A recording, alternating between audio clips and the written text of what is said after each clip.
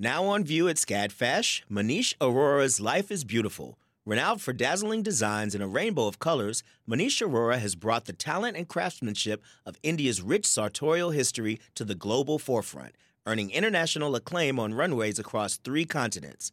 Designing in India since the 1990s, Aurora's glittering garments celebrate extravagant expressions of self through varied materials, techniques, and silhouettes in a triumphant union of Western and Eastern aesthetics adapted to today's multicultural society with a touch of humor. Find out more at scadfash.org.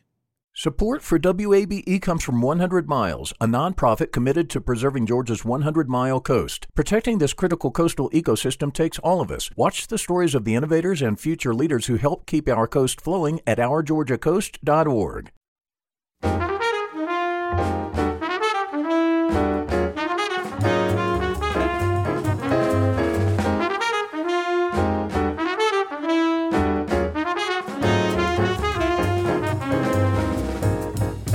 From WABE in Atlanta, this is City Lights. I'm Lois Reitzes. Thank you for listening. Rapper Sterling Davis had a successful career in hip-hop when he made a bold decision to put his energy behind another passion, cats. Davis reinvented himself as the Trap King, as in trap, neuter, and return, helping to humanely curb the overpopulation of stray cats. The lifelong cat lover also wants to change stereotypes about the often white-dominated field of animal welfare and attract more diverse communities. Later in the program, the Trap King joins City Lights senior producer Kim Drobes to talk about how he transformed his career from rapping to trapping. First, the independent theater at Ponce City Market, Roll Call Theater, supports and elevates up-and-coming filmmakers and playwrights. From sketch comedy to format plays, Roll Call works to help Atlanta writers, directors, producers, and actors expand their creativity. The closing weekend of the Hot Chocolate New Play Festival is on stage in the Ponce City Market Outdoor Walkway. Roll Call co-produced the festival with Somebody's Theater Collective co-founder Jennifer Boutel. She joins me now via Zoom along with Roll Call founder Stephen Beeler. Welcome to City Lights. Super excited to be here with you all. Thank you, Lois. It's such a pleasure to be here. Likewise. So first off, Stephen, let's talk about Roll Call. There are 2 divisions, Roll Call Theater and Roll Call Tech. Tell us about these 2 departments, please. So Roll Call started in 2018 as a technology platform that helps creative producers with their logistics. So we would help people cast talent for their commercials or their films or their plays. We'd help them crew up. We'd help them find locations or props. And we were doing that for about 2 years solely as this technology play, but we realized that we're helping everyone create their products, but there's still this problem of like distribution and exposure. So in summer of 2019, I started Atlanta Micro Theater, and we would do pop-up theater actually in the basement of Telephone Factory lofts. And it was kind of this like short format, progressive theater style. And we sold out every show that we did that summer. And I took that data and that information over to Jamestown and Ponce City Market and was like, hey, you guys, like, I think there's something here. I think, you know, the Beltline and Old Fourth Ward and Inman Park and that whole area is, you know, kind of the heart of the city, the heart of the creative community. And it would be awesome to have an independent theater mixed in with all the restaurants and shops. And so Jamestown was super excited about the idea. So we opened Roll Call Theater at Ponce City Market in February of 2020 and had an amazing 4-week run before we and the world shut down. But what we were able to do was there was a little known amphitheater on property, kind of right in the middle of the parking lot, actually. So come around like July, August of 2020, Jamestown was really, really supportive. And we started using the amphitheater so we could do outdoor shows a lot more safely. And that really is what like allowed us to A, survive, and then B, let the performers in town, let the Atlanta stand-ups, the Atlanta improvisers, the Atlanta playwrights and actors, and it still gave them a place to perform. And it was really awesome because so many had been dormant for months and months. And, you know, we were kind of getting to that point where, you know, all the virtual shows and the Zoom shows, like they were fun in like, you know, March and April, but then they started to kind of get a little exhausting. And so giving the performers a chance to safely get out live and in person in the outdoors at Ponce City Market was really a great thing for us, and I think a great thing for the community. And then from there, we've just continued. You know, we're having to work twice as hard for half the results, but that everyone's doing it. I guess that's the new normal. But it's been super awesome. And then that year is also when Jennifer and I met and started some of our first collaborations. And then 2022, we're posed, I think, Jen, to do what, like 3 or 4 productions of yours and somebody's. So we're really excited to do a lot more with these teams. And Jen is one of Atlanta's most awesome creative theater producers and writers. Oh, Jennifer, you are the co-founder of Somebodies, 2 separate words, theater collective, and I should give a shout out to Stephen's Roll Call, which is spelled ROLE call. But Jennifer, would you tell us more about Somebodies, how it differs from other collectives?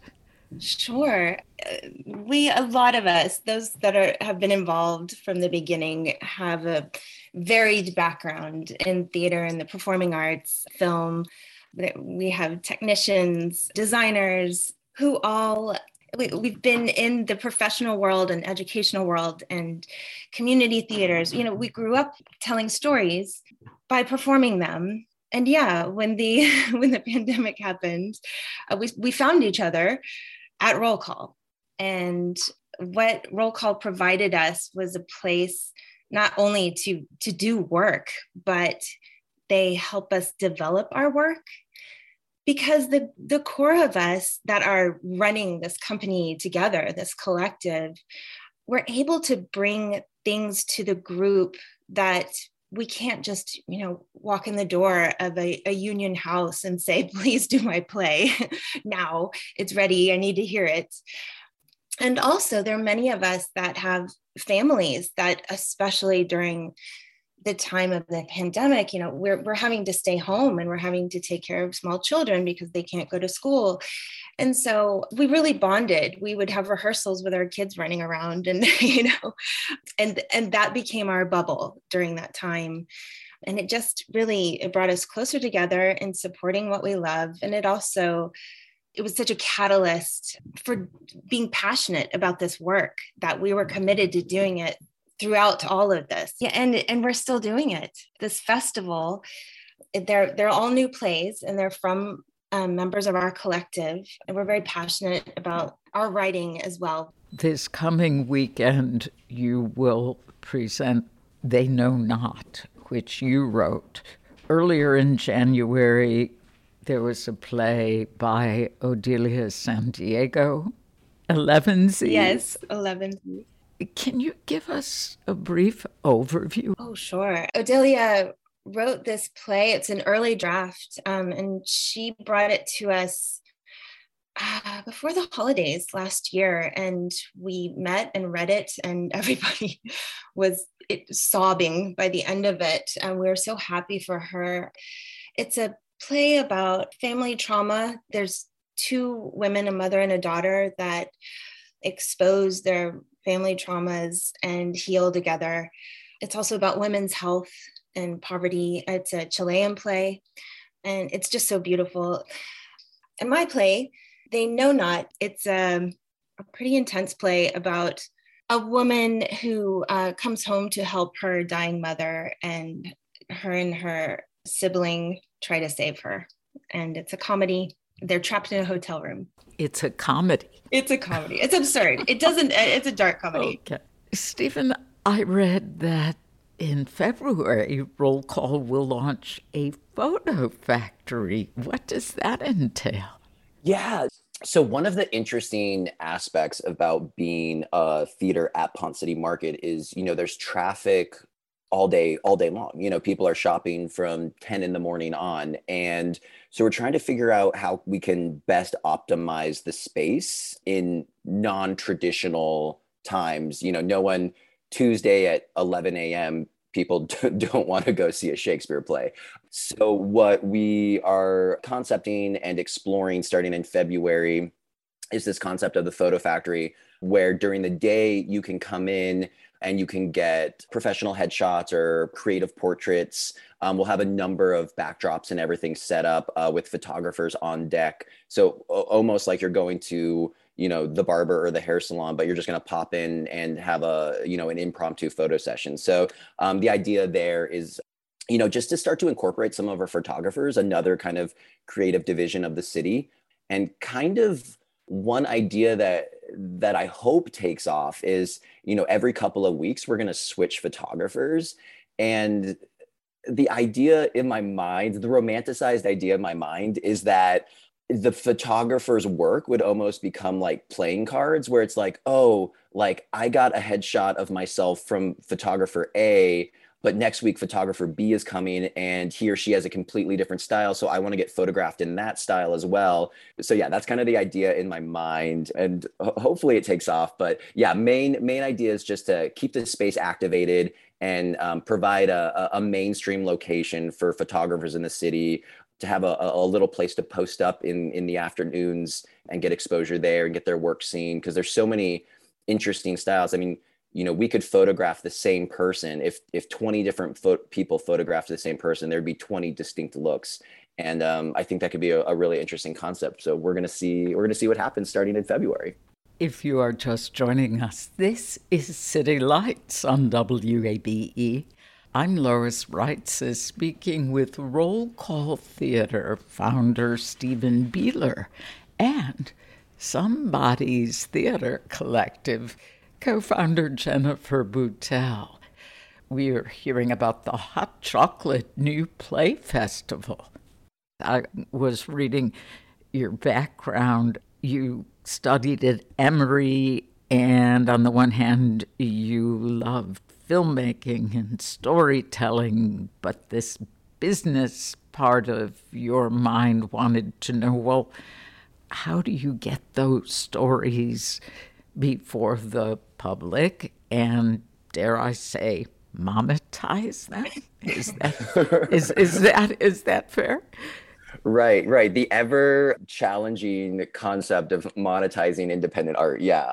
Well, so yeah, kind of the idea behind the structure of Roll Call is making performance art, normalizing that to the community. I think so many times, like if you look at traditional theater, the average person is maybe going to see a play once, maybe twice a year. It's expensive, it's time consuming. You kind of focus your entire day around, oh, I'm going to the theater today. I'm going to get a little bit dressed up. The whole day revolves around you seeing that show. It's totally worth it. yeah. But like the approach that I'm trying to take with Roll Call is normalizing a higher frequency of attendance. Instead of going to the theater once or twice a year, start going to the theater once or twice a week, right? Our frequency changes so much that I want you, as often as you go when you turn on Netflix, I want you to come to Roll Call, because we've got such a diverse amount of programming. You can see short films on Monday. You can see stand-up on Tuesday. You can see improv and stand-up on Wednesday. You can see a play, a brand new play, a Shakespeare adaptation, and a sketch show on Thursday, Friday, and Saturday. So we've built this slate of programming that's very diverse, not only by discipline of the art, but also by our creatives and our writers and directors, so that you legitimately could come to Roll Call almost every day of the week and see something different from somebody different, and kind of taking the idea of going to the theater off of this pedestal and being like, hey, no, I could go to theater every day if I wanted to. I could go to Roll Call. I can walk to this theater and get exposure to brand new stories and brand new creatives. And, the goal down the road is to definitely help people launch some careers. And I want to make, some recognizable Atlanta actors, where if you're at Publix or you're at Kroger and they're shopping, I want someone to run up to them and be like, oh my God, I saw you at Roll Call 2 weeks ago, you were so good. So yeah, really using the aspect of our business model where it's all about frequency and approachability and lowering prices on tickets so that you can increase that frequency and normalize and make theater more a part of your life instead of just this special occasion. Oh, it's a great idea. What I think you're doing, Stephen, you're also taking the preciousness out of developing and creating work, which for artists is, especially performing artists, is essential because it can be such an expensive, time-consuming art form. It's difficult to develop work in front of an audience and be so concerned about making a mistake, which is the death of creation, Are you saying your productions are less polished, or what would be a better way of spinning that? Have not undergone many rewrites, and are there fewer rehearsals? I've watched all levels of creation in the performing arts happen at Roll Call, and the space, which is why Stephen is able to lend it over to photographers and events and things. He has all of the equipment, but it's modular. We can take it outside, we can put it anywhere and make the space, it can be whatever you want it to be in a lot of ways. And whatever the algorithm that Stephen has going with this plan that he has, and he has a lot of plans that we know of, and who knows what else is going on in that brain. He lets us experiment. He lets us use the space to rehearse, to try things out. Plays are very difficult to develop without an audience. It's a cyclical form. And we've done full, very big productions with, designs and costumes and lights and sound and technicians. And we have also done bare bones, just black box productions, that just very raw productions that were both felt equally as powerful. Yeah. And I think too, Jen, if I can piggyback off of what you're saying, it's when you share your work as a creative, it is one of the most vulnerable experiences that you have. Like if you've literally been writing a play, like Jen mentioned earlier, for 11 years, it is unbelievably scary to have some stranger hear that for the first time, because their critique on that play feels like a critique on who you are, right? So many times, there are so many incredible writers in the city. There's so many incredible writers everywhere, but 99% of stories are going to die on someone's hard drive. They literally will be heard by the writer and maybe their mom, and like, that's it, So the idea that because we have a small house, because, we don't have to fill 300 seats to break even, we can fill 25, 30 seats and we can still keep the lights on. So we're allowed as a theater to take more risks. And so we're allowed to give a chance to these incredibly talented people that in other locations, the risk is just too high because their overhead is too high. The theater's overhead is too high. But with us, we're structured in a way where we can stay nimble. And what's interesting is this business model was developed before we even know what COVID was. And fortunately, the business model is the perfect model for theater and performing arts in the COVID era. And so that was also kind of like a little bit of a like, oh, this whole model makes sense it was designed, before COVID, but it makes sense very well for COVID, where audiences are smaller and our overhead is smaller. So we're able to take more risks. We're able to get more stories told. And, if you look at all of the great playwrights, all of the great directors, all the great screenwriters, at some point, someone had to take a risk on them. And now they're household names. And we've got to get back to that idea where there's got to be a place in a community for people to take risks.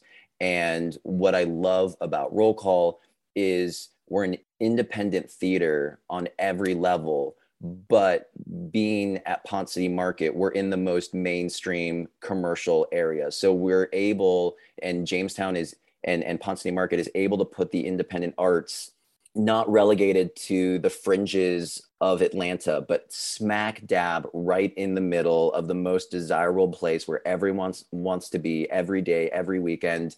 And they were able to plant that flag and be like, listen to the independent artists in this town. Come and see our work.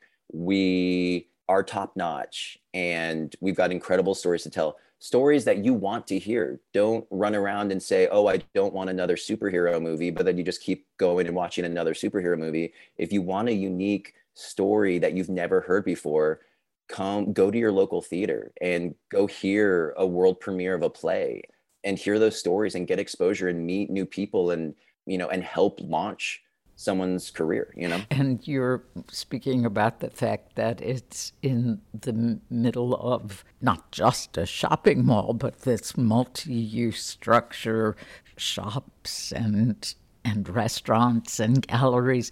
Are the merchants, are the other spaces that are occupied featuring signs for Roll Call? Is there cross-pollination with marketing? I guess I'm trying to ask, Stephen. Yeah, to an extent. It's been like, everyone's kind of been in a little bit of survival mode for the past couple of years. But in terms of the community of store owners at Ponce City Market, it's a really awesome community and we love to collaborate. So we've collaborated some with King of Pops when we do outdoor shows. We've collaborated a lot with a lot of the restaurants where they'll set up little carts and you can buy stuff. They'll let us, leave flyers at their counters. And then with your Roll Call tickets, you can go to a number of vendors and get a discount if you show your Roll Call tickets before or after a show and stuff like that. So yeah, the community at Ponce City Market and all those store owners are very supportive. They love having a theater around, and that's unique. In Metro Atlanta, there's no live, work, play development that has an indie theater housed in that development, which is super unique and super awesome. And honestly, something that I think more development should look at adding because you've got your restaurants, you've got your shops, you're supporting your entrepreneurs, but story and the arts are a significant, if not the most significant part of a culture and a city's culture. So, whether you're a tourist or a local, being able to go to your favorite destination and get exposure to that city's storytellers, I think is a huge positive for any destination. Yeah. Can you tell us about the Indie Film Showcase? How do you work with up-and-coming filmmakers? I read something about you wanted to take the independent out of independent film. Yes. No, so when we think of independent film, the word independent relates to independent financing is how that definition plays out, right? So my film was independently financed outside of the studio system. But when we call it independent film in general is the least independent thing of all things. It's like you cannot make a movie by yourself. It is a huge team. It is this living organism of everything has to be perfect or that scene doesn't work.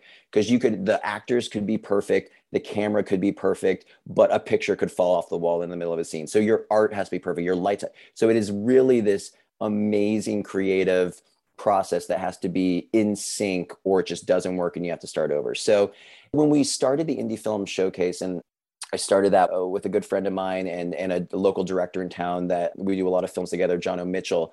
It's this idea of like, there are so many independent filmmakers in town, but it's very hard to remember that they exist and that they're making something the same time that you're making something and you guys are struggling the same way they're struggling. And how can we join together and be in sync more so that we can enjoy each other's economies of scale. I remember we had one event and there was a filmmaker that was like, hey, I'm about to do this like 70s period piece short film.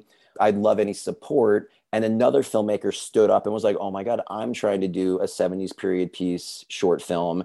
And so by them meeting, they were able to pool some of their money together and share the props and share the picture cars. And so what would have cost them double the amount on a very limited budget, they were now able to pool together because they were shooting a project that was so similar, right? And so, so every Monday at 8:00 at the theater, we host the Indie Film Showcase and we curate a number of short films with a combined runtime of anywhere from 60 to 70 minutes. And there's usually a talk back with the filmmakers that are in attendance afterwards. But it's kind of just like, hang out before, meet everyone, re-meet everyone if you haven't seen them in 2 years, which is very much the case. And then watch their films. Remember that, like, wow, I'm surrounded by an immense amount of talent in this city.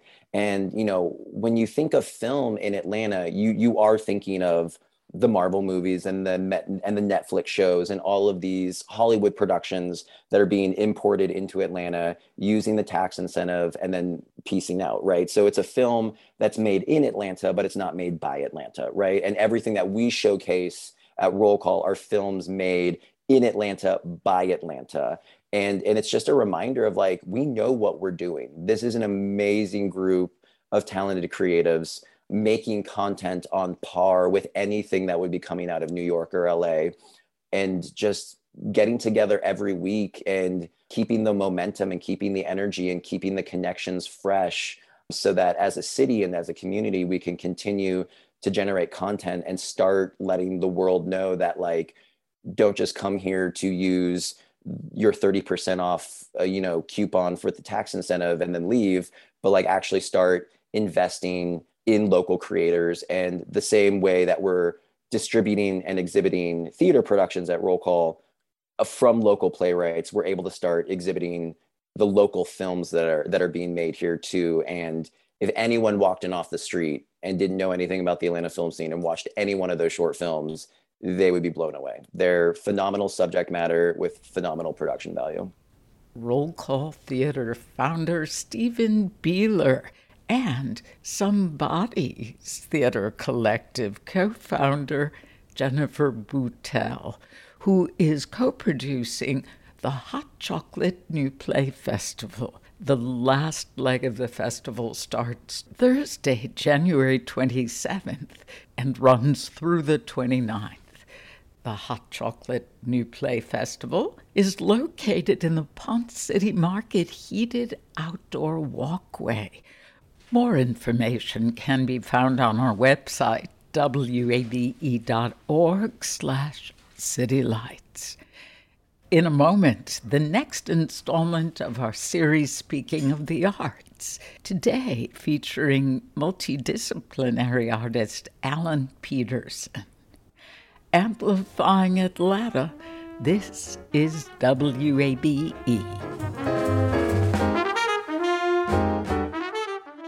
The field of mental health counseling is growing rapidly, and Richmont Graduate University can equip you with everything you need as a licensed professional counselor while integrating your faith into your clinical practice. Programs are offered in Atlanta, Chattanooga, and online. Apply today at richmont.edu. That's RICHMONT.edu.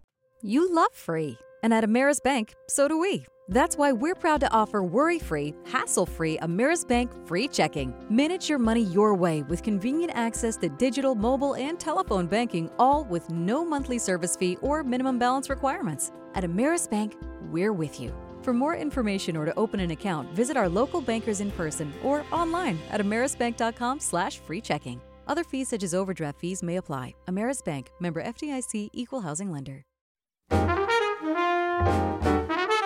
This is City Lights on WABE.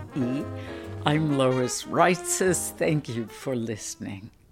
It's time now for our segment, Speaking of the Arts, where we hear some of Atlanta's creative artists in their own words. My name is Alan Peterson, and I'm an Atlanta artist. These days, I am most likely to weld steel to make metal sculpture, but I use many different kinds of materials to make art. Metals, paint, beeswax and paper, even plexiglass that I design digitally and cut with lasers, and plenty of others. I use whatever materials make sense for the idea that I'm exploring in a batch of artwork. I got started in art as soon as I was old enough to hold on to a magic marker, like many of us did. But I realized I was blessed to have parents who were very supportive of my choice to make a career out of art. When I was in preschool, I won grand prize in a national art contest, which is odd as brags go, I know, but I also know it planted the seeds of possibility in our minds. In my grown-up art career, I made an important early step in my 20s when I was accepted to be an artist in residence at Sloss Furnaces National Historic Landmark in Birmingham, Alabama.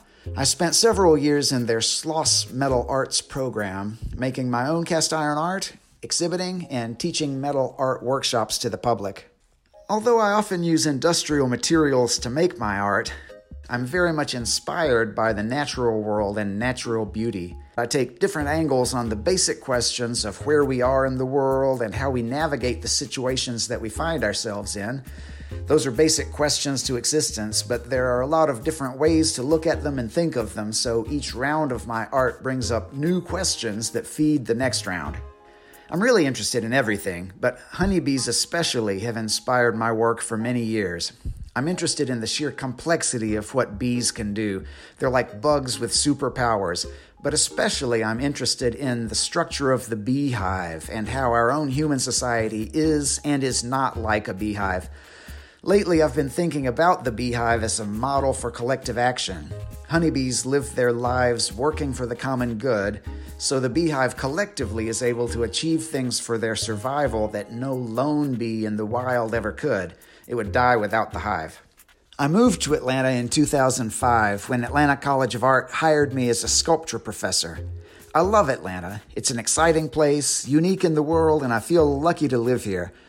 A few years ago, I had the strange realization that Atlanta had become the city where I've spent more years of my life, passing every other city or town that I'd ever lived in. My favorite t-shirt is the one that says, "Atlanta influences everything," which is funny, but it's only funny because it's true. I love to see new art in Atlanta. My favorite stop is Mint, the nonprofit that focuses on promoting emerging Atlanta artists.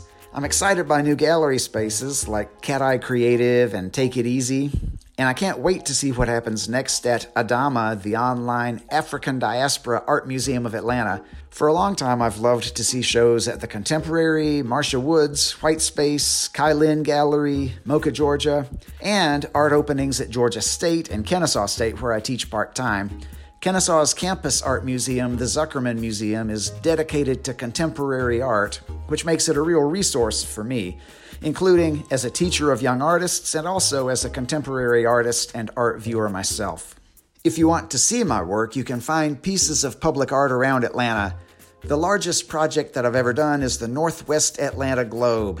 It's a sculpture and installation that includes the entire entryway plaza of the Northwest Atlanta Library at Scotts Crossing. I also painted an outdoor mural for my own neighborhood called the Kirkwood Beehive, which is on Rocky Ford Road at College Avenue. I have some sculptural works that are currently on the West Side Trail of the Atlanta Beltline, including a steel phoenix and a giant music box that you can walk up to and turn the crank to make it play a tune composed by the cello phenomenon called OK Cello, who also lives here in Atlanta. And I have an exhibition coming up in May at Day and Night Projects, which is another great experimental art space, and I'm really excited to be working with them. Multidisciplinary artist Alan Peterson.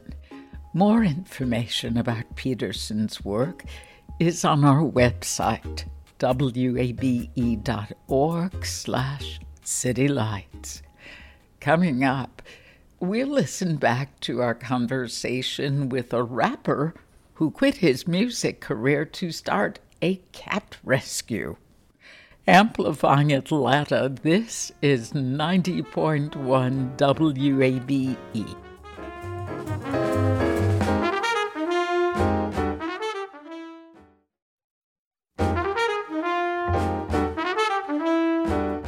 This This is City Lights on WABE. I'm Lois Reitzes. Thank you for listening. Becoming successful in the music industry is no easy feat, and rapper Sterling Davis knows this well. Davis spent years touring the country and nurturing his love of music. Then one day he gave it all up to become the Trap King. Trap, as in trap, neuter, return. The most humane way to curb cat overpopulation.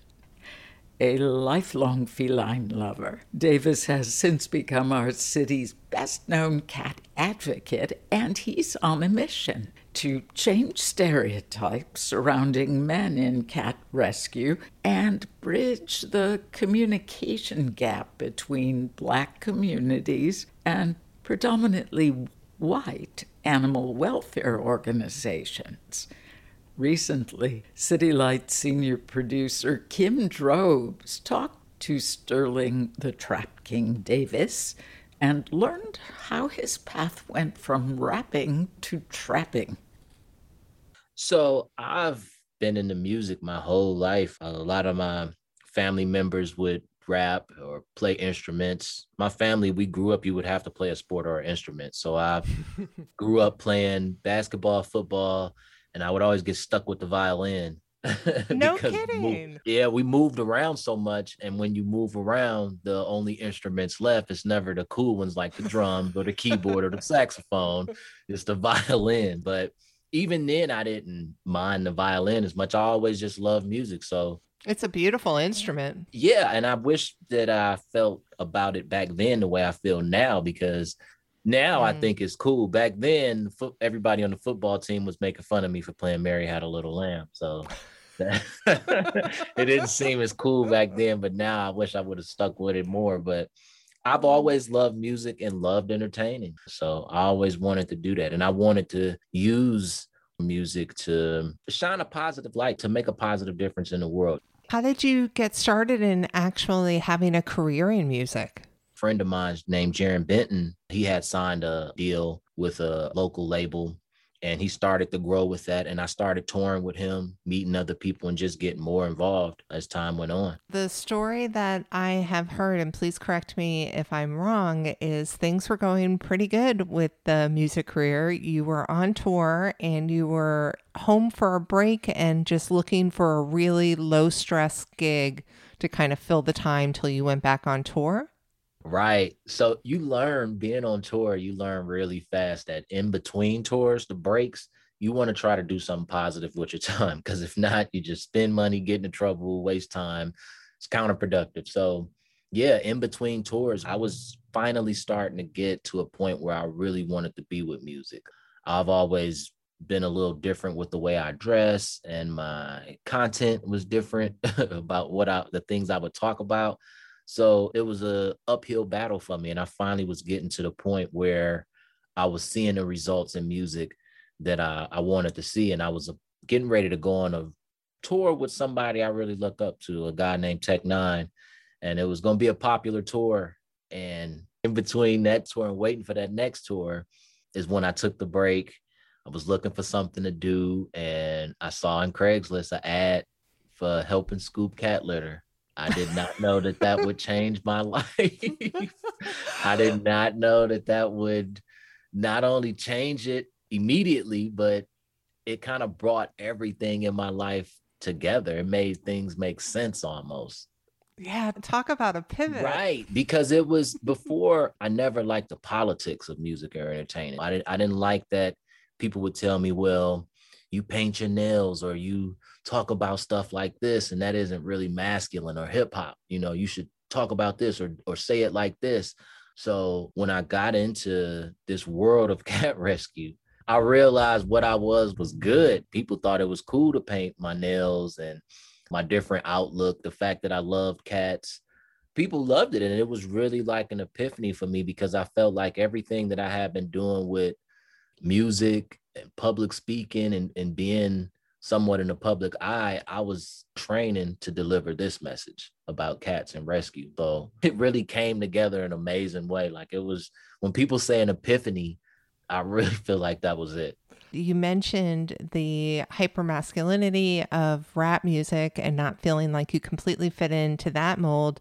I think there's something to be said there as well for what people normally associate with people who love cats. It tends to be assumed that that is a more feminine trait. Do you come up against that? Oh, yeah. I mean, it's the biggest thing that I've dealt with. I deal with those stereotypes and things like race more than I deal with cats and rescue, actually. I've gone to schools and I've had young men, young boys tell me that they thought all dogs were male and all cats were female. Oh, And wow. they really believe that. And I've said this before, and I know I kind of raised a few eyebrows, but a lot of that with putting that gender, that on an animal, as far as a man should have a dog or a female should have a cat, and the way we treat cats in this country and the way we treat women in this country, I think it says a lot about why we're struggling with cats right now, and we're struggling for a lot of our women to be respected and looked at a certain way in this country. So I think it goes hand in hand. So I'm usually promoting cat rescue and donating, and I'm trying to get people educated on TNR, but I'm also trying to debunk that crazy cat lady stereotype. I'm trying to break stereotypes as far as toxic masculinity and what a man is supposed to do, or what type of animal a certain person or gender should have. So I definitely run into that stuff a lot. As a Black man in cat rescue, I may be just about one of one in a lot of ways. So I'm constantly trying to debunk and break down a lot of stereotypes. So you mentioned TNR. For those who are unfamiliar, will you explain? So TNR is Trap, Neuter, Return. It is the humane alternative for death or euthanasia for stray and feral cat populations. It's the process where cats are caught in humane traps. They're not hurt. They're taken to low-cost spay, neuter vaccination clinics, and they're returned back to their colony. And so this prevents overpopulation and spreading disease. I dedicate my life to it because I see how important it is. And a lot of people don't know that our tax dollars are paying for a lot of these animals to be euthanized, when we would be able to have programs where these cats are being humanely vaccinated, spayed, neutered, and taken back out to help control the rodent population, and they're not hurting anybody. So can you walk someone through what a typical TNR trip is like?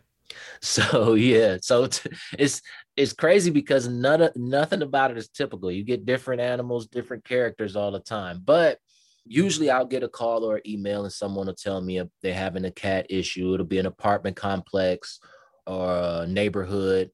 So the first thing I do is I try to go out to the apartment complex or to the housing authority, the HOA group, and demonstrate what TNR is and what I'm doing. I want to inform people first. You don't want to just go in a neighborhood, start setting traps and Sure.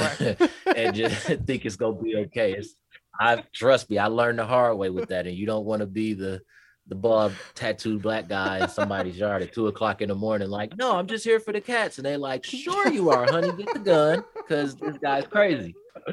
I've learned the hard way to make sure that you educate first. You go to the communities, you talk to the HOAs, you talk to the apartment complex management, and you make sure that they understand exactly what you're doing. That way you can find the people that love the cats and the people that don't care for the cats much. And once you educate the community, then you can go through the process of explaining to the people that feed the cats to not feed the cats so that they respond to the food that's inside of my traps. Once you educate, I can go out, I'll catch the kitties. I usually drive out to Atlanta Humane Society, where I'll spend a night in my RV so that I'm there first thing in the morning at 7:30 to turn those cats in, get them spayed, neutered, and vaccinated. The males, I'll keep the males for 24 hours. I keep the females for 48 hours for them to heal, and then I return them back to their colony. And how can someone recognize a cat that's been treated versus a cat that's not spayed or neutered or vaccinated? I am so glad you asked that question because I shouldn't have left it out. You cannot forget the tip. The ear tip is a big deal. If you follow me on Facebook or Instagram or anything, or you see the logo, the Trap King logo there. One of the ears is tipped, and that is usually how you would recognize that a cat has been through the TNR process. And it's real important. That ear tip is really important because it's dangerous for a cat to be caught and go through that process, or someone attempt to go through that process as far as sedating the cat to fix him or her again. So the ear tip is really important to recognize that ear tip.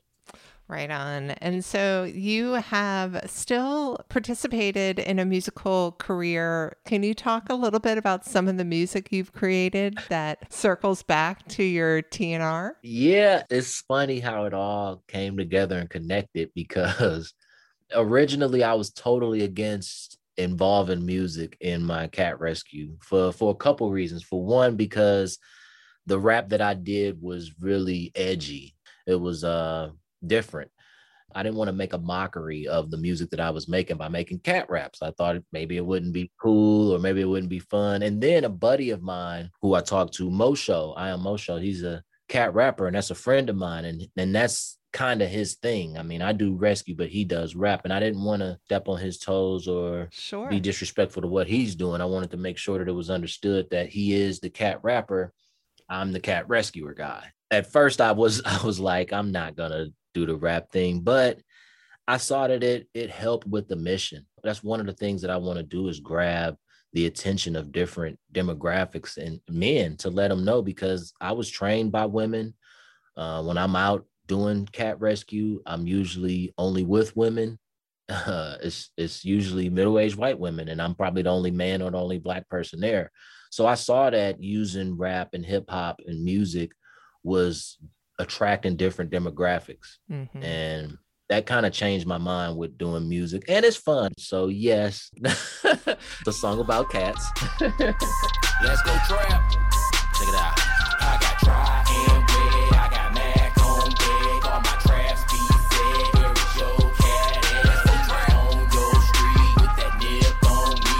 Every cat you see coming with the key. I have a horse on my cat's tree. Tomahawk when I'm coming through. Them drop traps, remote control. Them nuts is gone, no reproduce. Trap king, he got the juice. Tails up, I'm flexing too. Them trap queens on my team, make no excuse, just execute. That's right, we chasing tail. Man, they can't wait to bail. Them trap doors go up, they be out like they came from hell. That's TNR, you don't know. And it's helped with visiting schools and dealing with teenagers and younger children, to just help them see it from a different light. You know, when they see the cat lady feeding the colonies, I don't want people to say, oh, there's that crazy cat lady. Instead they're gonna call her a trap queen, and they're gonna remember one of the rap songs, and they're gonna go help her out. They're gonna think she's cool versus, she's just crazy and bringing more cats around here. That's awesome. So aside from educating kids, how else are you spreading your word? I travel the country a lot. Because I live in my RV, I can travel around. I've been traveling lately with a buddy of mine, Nathan, the cat lady, and Veruva, cat food company we work with. We've been going out, doing TNR, educating on TNR, and donating thousands of dollars worth of Veruva cat food to colony feeders and rescue groups. That has helped out a lot, as well as with my buddy Nathan. Last year, we started Tabby Dates. We launched Tabby Dates, which is a dating app for cat lovers. Ah, finally. Now, I want to clarify this, because when we first started it, we started it last year, August 8th, which is International Cat Day. But I want to clarify, because when we started it, people thought that it was a breeding app, that we were looking to connect cats with other cats. Like, no, that is totally not what we're doing. We're to connect cat people with other cat people. And we did it because, again, the compassion, fatigue, and burnout in cat rescue is something fun to do. It's a way to help cat rescues and cat people meet other. You don't have to just be in love. You can meet other people that rescue cats. You can help with adoption or fostering. But we started that. And again, that's something that's fun as well as educational. The main project, and I've talked about this before, main project that I want to do, I have a dream of a fraternity sorority based on TNR and cat rescue. Do tell. Fraternities and sororities, when people graduate college, they're still connected to the fraternity or sorority, meaning that they still volunteer and they still pay their dues. So I want to take that concept and move it something over to like a fraternity and sorority for cat rescue. Think of like Sons of Anarchy meets TNR, where you got patches on your jacket for how many lives you save. So if you got to 50 lives saved, you get this patch. And if you get to 500 lives saved, then you get this amazing patch on your jacket. I'm taking what people love about fraternities, sororities, and even gangs, because I want to use this to help bring kids out of that. I've been in gangs growing up before, and I know what that's like to want to be a part of something and not have nothing positive around to be a part of. So I want to take that concept of fraternity and sorority and even gangs and do something like a club for TNR and cat rescue. Like I said, you imagine people stepping out and everybody got their jackets on and they traps and they about to go out here and trap. It's just a cool and a fun approach to getting new and different demographics involved and making more people aware. I absolutely love it. A cool cat club. Yeah. I was thinking of words like clouder and everything. I don't know. So it's so many things. I feel like the Boy Scouts and the Girl Scouts should have a TNR badge. Oh, yeah. Yeah. Everything they do is about community and outdoors. And that's exactly what TNR is for the most part. And I've been working on that too. I really hope that we can get the Cub Scouts to add a TNR badge for all the troops. Well, Sterling, thank you so much for the work you've been doing, not only for the animals, but just to spread the word in different communities that none of us really have to fit into a certain box. You're quite an individual, and I love that you encourage that in others. Thank you so much. Thank you. It's an honor. It's an honor, and it feels amazing because at first everybody was just calling me crazy too. Well, crazy ain't so bad, man. Right. Atlanta's Trap King, Sterling Davis. You can learn more about his nonprofit Trap King Humane Cat Solutions on our website, wabe.org/citylights. You've been listening to City Lights, our daily exploration of arts and culture. Tomorrow at 11 a.m., artist Amy Sherrill joins us to discuss her iconic painting of former First Lady Michelle Obama on view now at the High Museum.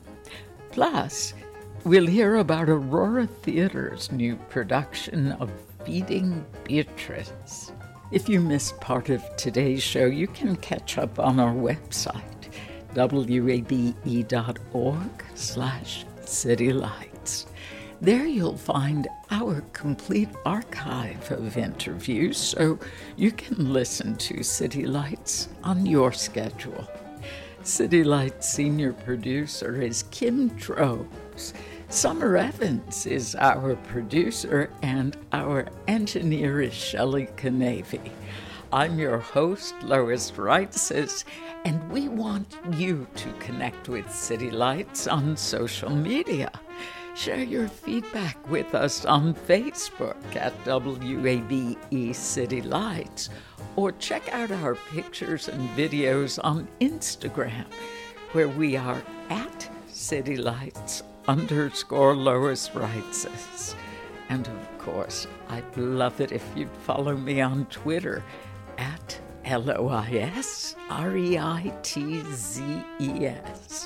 Thank you for listening to WABE Atlanta.